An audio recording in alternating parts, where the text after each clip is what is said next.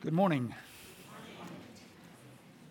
Well, I'm sure you will agree with me, and if you don't, you can tell me afterwards.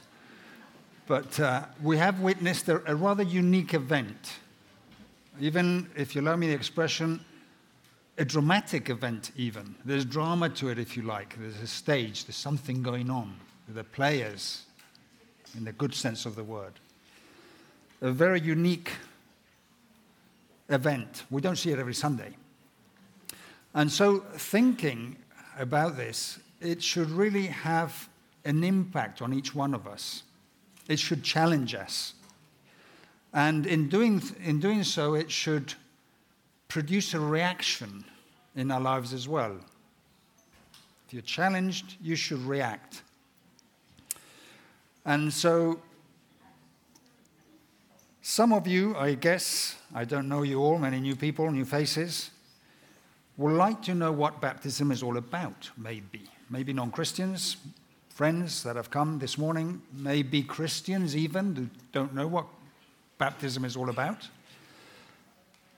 And my prayer is that you will react to that too as you're challenged.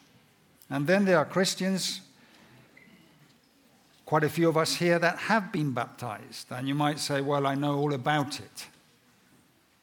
But my prayer also is that we, pointing the finger first at me, will be challenged too. And therefore, we react to it.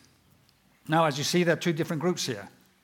And I'm going to speak to both of them at the same time, because I know what might happen. One group might say, I'm going to switch off, fall asleep till he actually directs himself to me. So it'll be both at the same time. So that will keep us on our toes. Now, why a proclamation without words? I hear you saying, some of you. Well, I chose that title because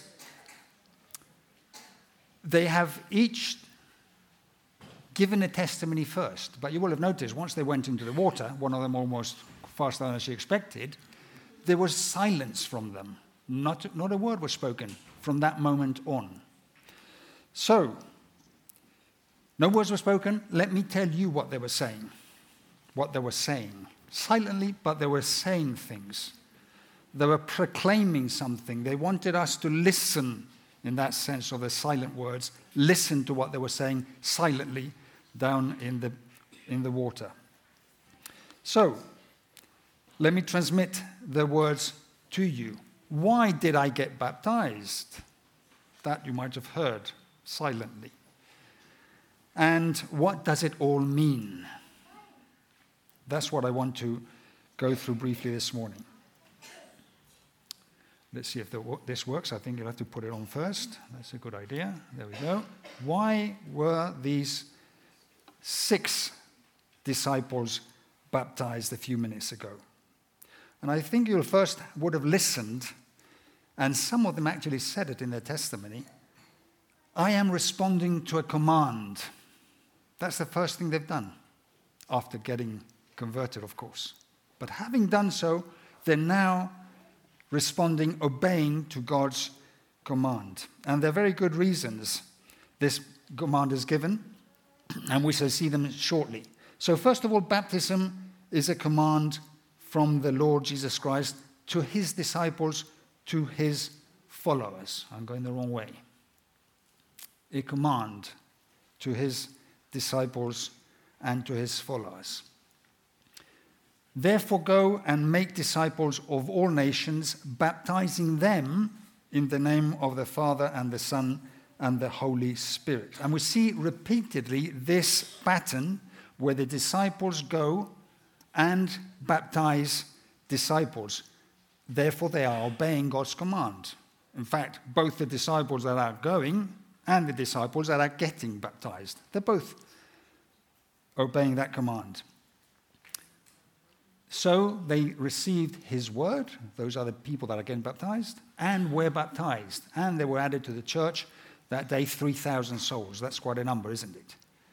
And then again, but they believed what Philip had the word that he had preached to them about the kingdom of the Lord Jesus Christ, and they were baptized, both men and women. So, first of all, the command of the Lord Jesus Christ to his disciple is what has taken these six disciples down into the waters. Now the question is, who are disciples? You would have gathered that from what they have said, their testimonies, but some, as I say, some non-Christians would perhaps like to have a little bit of more of an idea, have it repeated to them.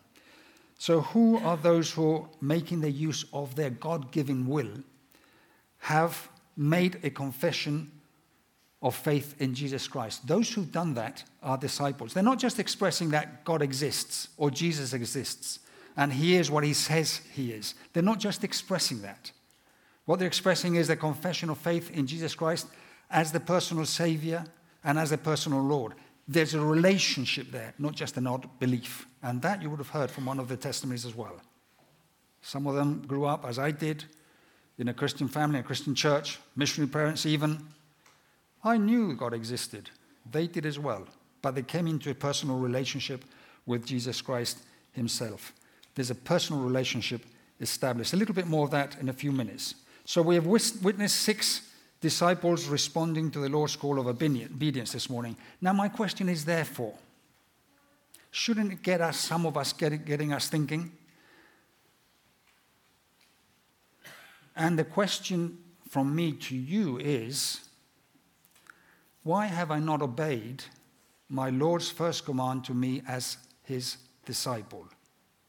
And let me ask it respectfully and kindly. My wife is looking at me perhaps thinking, well, your level of empathy is quite low, and that is actually proven with an exam and all that. But let me ask you empathically, why haven't you done it? Well, you might say, I'm not a Baptist. Well, I would say, I was going to say that's, well, the good news is, but no. You're not a Baptist. But that is not the issue here. The issue here, it's all about being a disciple, not a Baptist disciple or a Brethren disciple or any other denomination you wish to choose.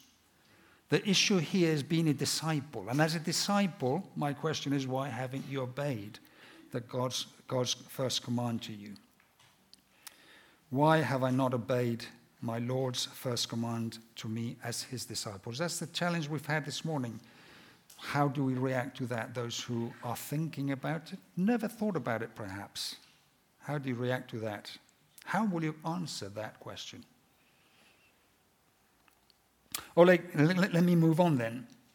So you say we have seen 6 disciples that have obeyed the command of the Lord Jesus Christ and have got baptized. But some of you might say, what was all that about? They first talked to us, and then they went into the water, and they waited a few minutes whilst we sang, and then a few words from Pastor David, and then they were down in the water and up again, and we all clapped. What is all that about? What is the significance of baptism?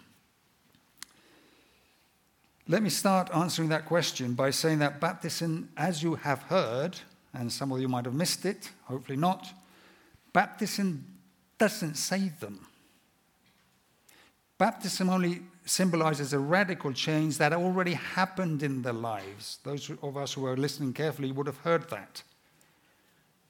They're not coming here to get saved. They are saved already. So you see, baptism is an outward physical act of a representation in quite dramatic style of an inward reality. If I were to take my wedding ring off, and in fact I haven't got one because I've lost it. So, you might laugh, but I was very sad about that indeed. But the good news is I'm still married. Firstly, because my wife didn't say, that's it. You have no care for marriage. You've lost your ring and off you go. I'm still married. And why? Because the ring doesn't make marriage. The ring is basically proclaiming, its purpose is to proclaiming my faithfulness, commitment, and devotion to my wife. So having lost it doesn't mean I've lost all the other. You see the point? So if you see me without a ring now, you know what happened. I lost it. So similar baptism is proclaiming or a proclamation of an existing reality in the lives of these 6 disciples. So let's hear what they're saying. Let's hear again what they're saying to us this morning.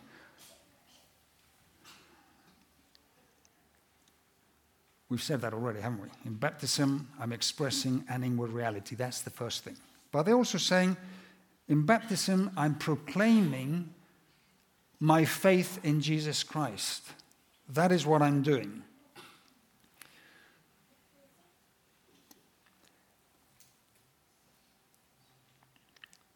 I want to tell you, I was once an enemy of God. I was once alienated from God and were enemies in your minds because of your evil behavior. That's the first thing you would have listened to if you listened to the words that we haven't listened from them in their act of baptism. I want to tell you, I was once an enemy. I want to tell you that God provided a way back for me. God shows his love to us in that while we were still sinners, still enemies, still alienated, still separated, he, Christ, died for us. I want to tell you as well that I have confessed and repented my sins. I was alienated, there is a way back. I have confessed and repented from my sins. Repent then and turn to God so that your sins may be wiped out. And if I confess my sins, or if we confess our sins, he is faithful and just to forgive our sins and to cleanse us from all unrighteousness. This is what they're saying that they've done in baptism. And I want to tell you as well that I'm now reconciled with God. I'm no longer his enemy. But now God has reconciled you by Christ's physical body through death to present you holy in his sight, without blemish and free from accusation. They were saying I was an enemy. I've turned around, I've confessed, I've repented. I am now reconciled. And not only that, actually, I'm now a child of God. I've been brought into his family. So we see these 6 disciples having obeyed the Lord and his command, and they've made a public confession of faith in Jesus Christ. Now let me ask ourselves, each one of us, me first of all, how is the public confession of our faith, my faith, your individual faith, in Jesus Christ as his Savior, stood the test of time in our lives? Is it still fresh? Is it still effective? Or has it lost some of its shine? We've seen baptism, we should be challenged. This is one of the questions. How do we react to that?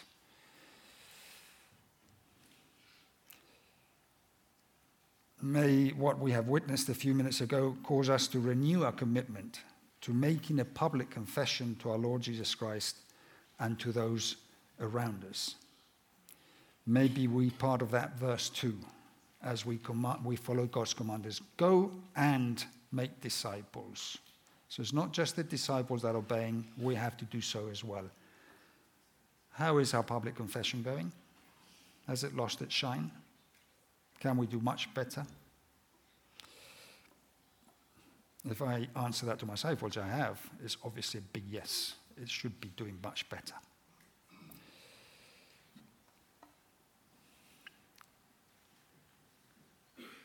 Being baptized, I'm expressing an inward reality.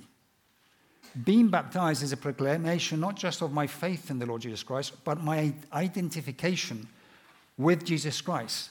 Or don't you know that all of us who were baptized in Christ Jesus were baptized into his death?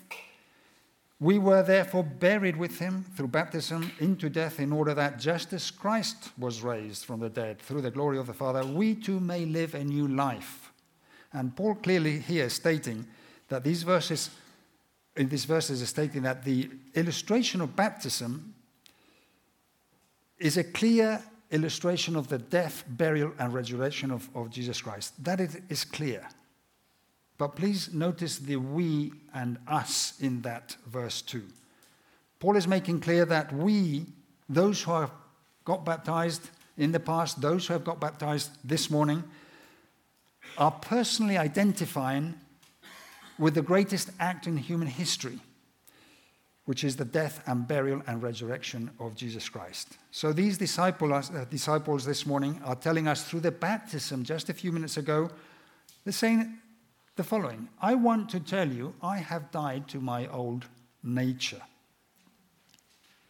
For we know that our old self was crucified with him so that the body ruled by sin might be done away with, that we should no longer be slaves to sin, because anyone who has died has been set free from sin. So that's the first thing they're saying. Also, under the identification of Christ, with Christ, I have died to my old nature. What are they saying also? I want to tell you also that I have risen to new life. I'm not just united with Christ. I'm not just died to my own nature, but I've also risen to a brand new life. Count yourselves dead to sin, but alive to God in Jesus Christ. The worthlessness and purposelessness of my past life is dead, they're saying to us. It's gone. And I'm now alive in God.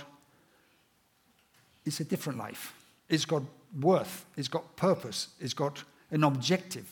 It's got a future. It's got a greater dimension to what it had before. So I've died to my old nature. I have risen to new life, they're saying to us. But I also, I'm telling you something else. I am inseparably linked to Jesus Christ. So that when God sees me, he does not see me apart from God.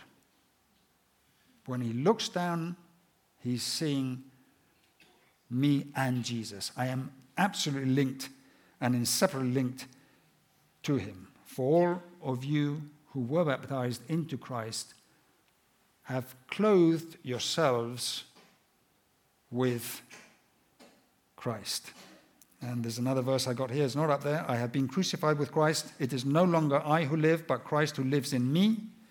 And the life I now live in the flesh, I live by faith in the Son of God who loved me and gave himself for me. Christ who lives in me. I want to tell you, therefore, I am identified with Christ. I've died to my old nature. I have risen to a new life. And I am inseparably linked to Jesus Christ. So let me ask you, as we consider what they've said to us in the silent proclamation, let me ask you ourselves, or let us ask ourselves, brothers and sisters, what do those around us, those who interact with us, those who observe our life and observe our behavior on a daily basis, not just here this morning, what do they see? Do they see much of ourselves? Do they see much of me? Or do they see more and mainly Christ's character in us?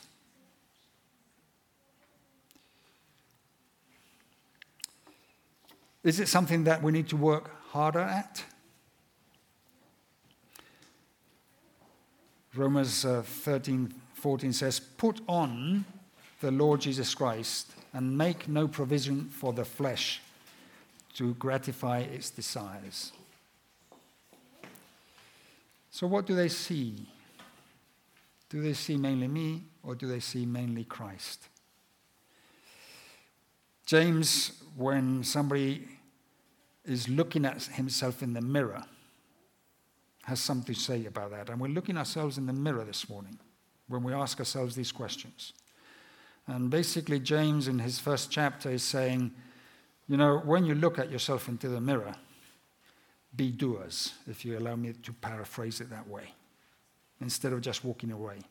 We had a great meeting this morning. What a lovely occasion to see 6 young ladies baptizing and testifying of the Lord. And we're off. When we look ourselves in the mirror, let's be doers. What are they seeing? Are they seeing me? What are you seeing in me? You might say, well, Tim, that depends on the day, of course, and the circumstances. And when you're squeezed, what comes out is not very nice. You are certainly a case of work in progress, and I wouldn't disagree with that, but I don't think I'm alone. So let's look ourselves in the mirror and let's be doers. And finally,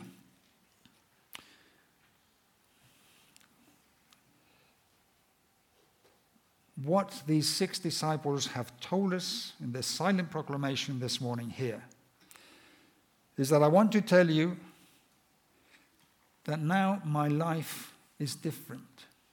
I am proclaiming a future with Jesus Christ.